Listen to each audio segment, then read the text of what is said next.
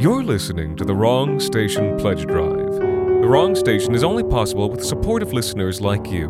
Become a subscriber today by visiting patreon.com/thewrongstation. You'll receive access to bonus episodes, behind-the-scenes discussions, our new book club, and so much more. Today, The Wrong Station is proud to present Garbage Bag, written and performed by Alexander Saxton.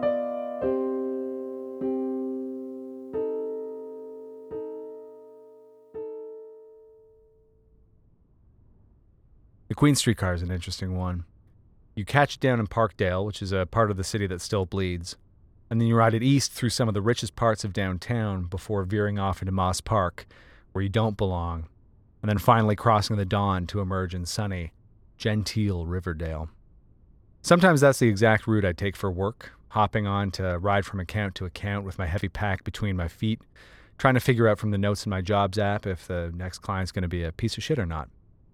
There was about 6 months there where Queen Street was my route, and I rode it all the way across at least twice a week. I became a regular and started noticing the other regulars too. One of them was a woman with a garbage bag. Different garbage bag each time, I think, though one stretched, overpacked sack of black plastic looks like another. The woman was just someone you'd see on the Queen Streetcar. I guess she was white, though she could have as easily been native or Filipino. She was short, with her dark hair gone gray, and she had a weather-beaten, serious kind of face. Maybe she was housed, or maybe she wasn't, but she was always riding the Queen car between 11 and 2 on weekdays, so I'm guessing she didn't work a 9 to 5. But she always had the bag. That was the thing. She'd have blended right into the background if it wasn't for that bag. The second time I saw her, I thought, that lady has the exact same garbage bag as last week. And the third time I saw her, I thought, there's the garbage bag lady again. We recognized each other that time.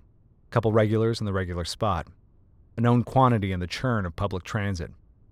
She gave me a sort of reserved nod, and I gave her the same. I felt we were sort of buddies after that.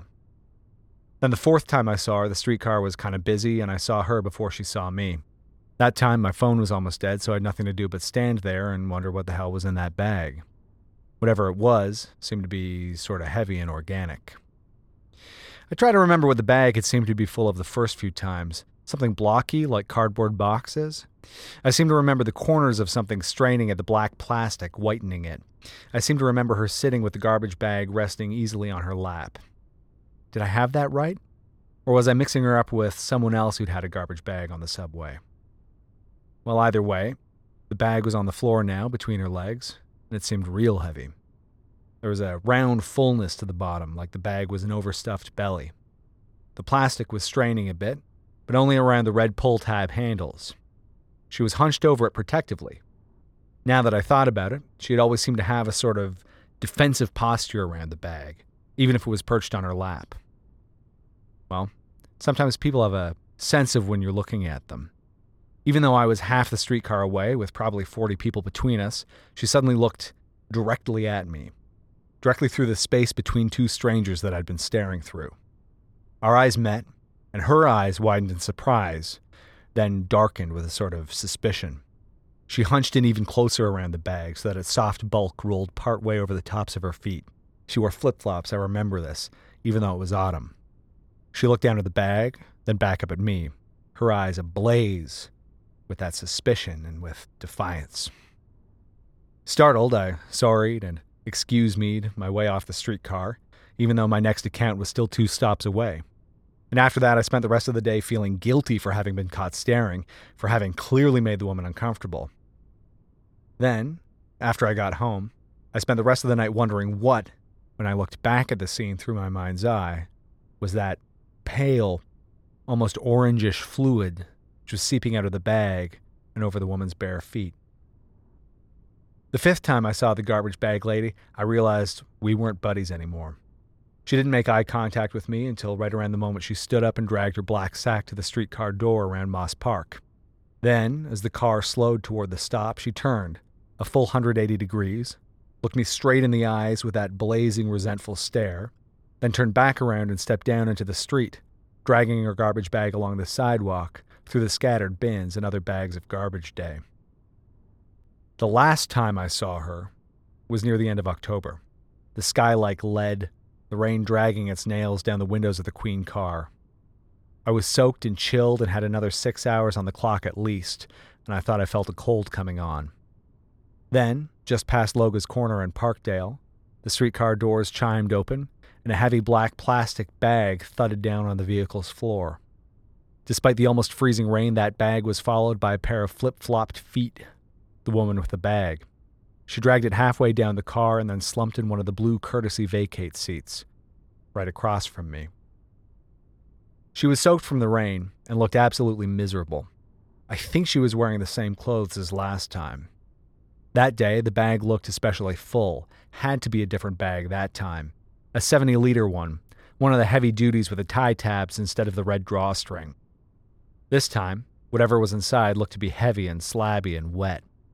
A little pool of orangish liquid gathering underneath one corner of the bag, mingling with the dirt and rainwater of the streetcar floor. Something was definitely moving inside that bag.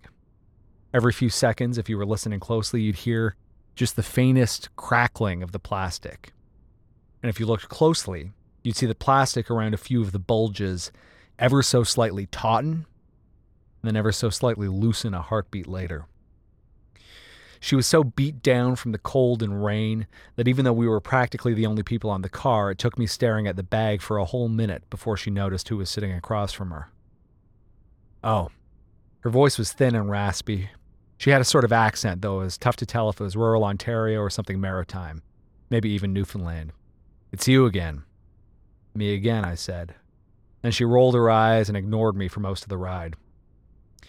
I tried my best to ignore her too, her and the breathing bag, all the way through downtown. But as the streetcar sailed us into Moss Park and I knew her stop was just ahead, I found I couldn't play this game any longer. "Hey, I want to ask you something." I was leaning forward, talking before I even knew that's what I decided to do. "What do you always have in that bag all the time?" She recoiled at the question like I was shouting gibberish in her face. Then she crossed her arms and looked away. Then she glanced back at me, thinking. I guessed that Toronto being the mind-your-own-business kind of town that it is, that maybe nobody'd ever asked her that before. So she sniffed, glanced at the red LED display as it announced her stop, then glanced back at me, squinting, measuring. "Well, you really want to know?" She was missing a couple teeth. "Sure," I said. "All right." She shrugged. Your funeral kind of shrug. Then she stood and started lugging that bag to the doors. "Come on, then." I wouldn't have gone if I didn't have an account to clean in Moss Park, but it was only an extra stop out of my way, so I shrugged and shouldered my heavy pack and I followed her, out into the gray and driving rain. "Hey, you want me to carry that?" I offered as she grunted and lifted the heavy sack by its neck. Whatever was inside sloshed and slopped over itself to find a new equilibrium. Nah. Not even looking at me. Already on her way. I shrugged and followed. Something in me had to be polite, but I hadn't really wanted to touch that bag anyway. So she led me off Queen Street and up one block, then down a laneway with stacks of garbage bags, the clear ones, piled up on either side beside the dumpsters. A couple folks inside the alcove of a steel door doing their business with needles gave me a polite nod as I passed, and I gave them one too. There was an abandoned-looking building up ahead. A lot of stories. Gray brutalist concrete with only little blind black slits gazing down on the laneway. She dropped the bag in front of the building's steel side door and fumbled in her pockets for a key. "What's this place?" I asked. "This where you live?" She unlocked the door and it swung open on the shadowed bottom of a stairwell leading up. Empty fast food cups and plastic bags and a couple of sharps in the dust. The room exhaled a musty, sweet kind of smell. "You want to know what's in the bag? Can't you just show me?" She shook her head. "You want to know what's in the bag? You come in here." I paused for a moment. She wrestled the bag up onto the concrete stoop and into the open door. Then she stood, half in, half out of that dim, dark, musty space. It was so dark inside and so dim outside that I couldn't even see the back wall of that space. It seemed to just go on and on a ways. Maybe the cinder blocks back there were painted black. "Actually," I said, after thinking things through. No, that's okay. I don't really need to know." She shrugged, heaved the breathing bag inside, then let the door slam shut behind her. I stood a moment in the cold rain looking up, but I didn't see her winding up behind the dark glass of those narrow slitted windows.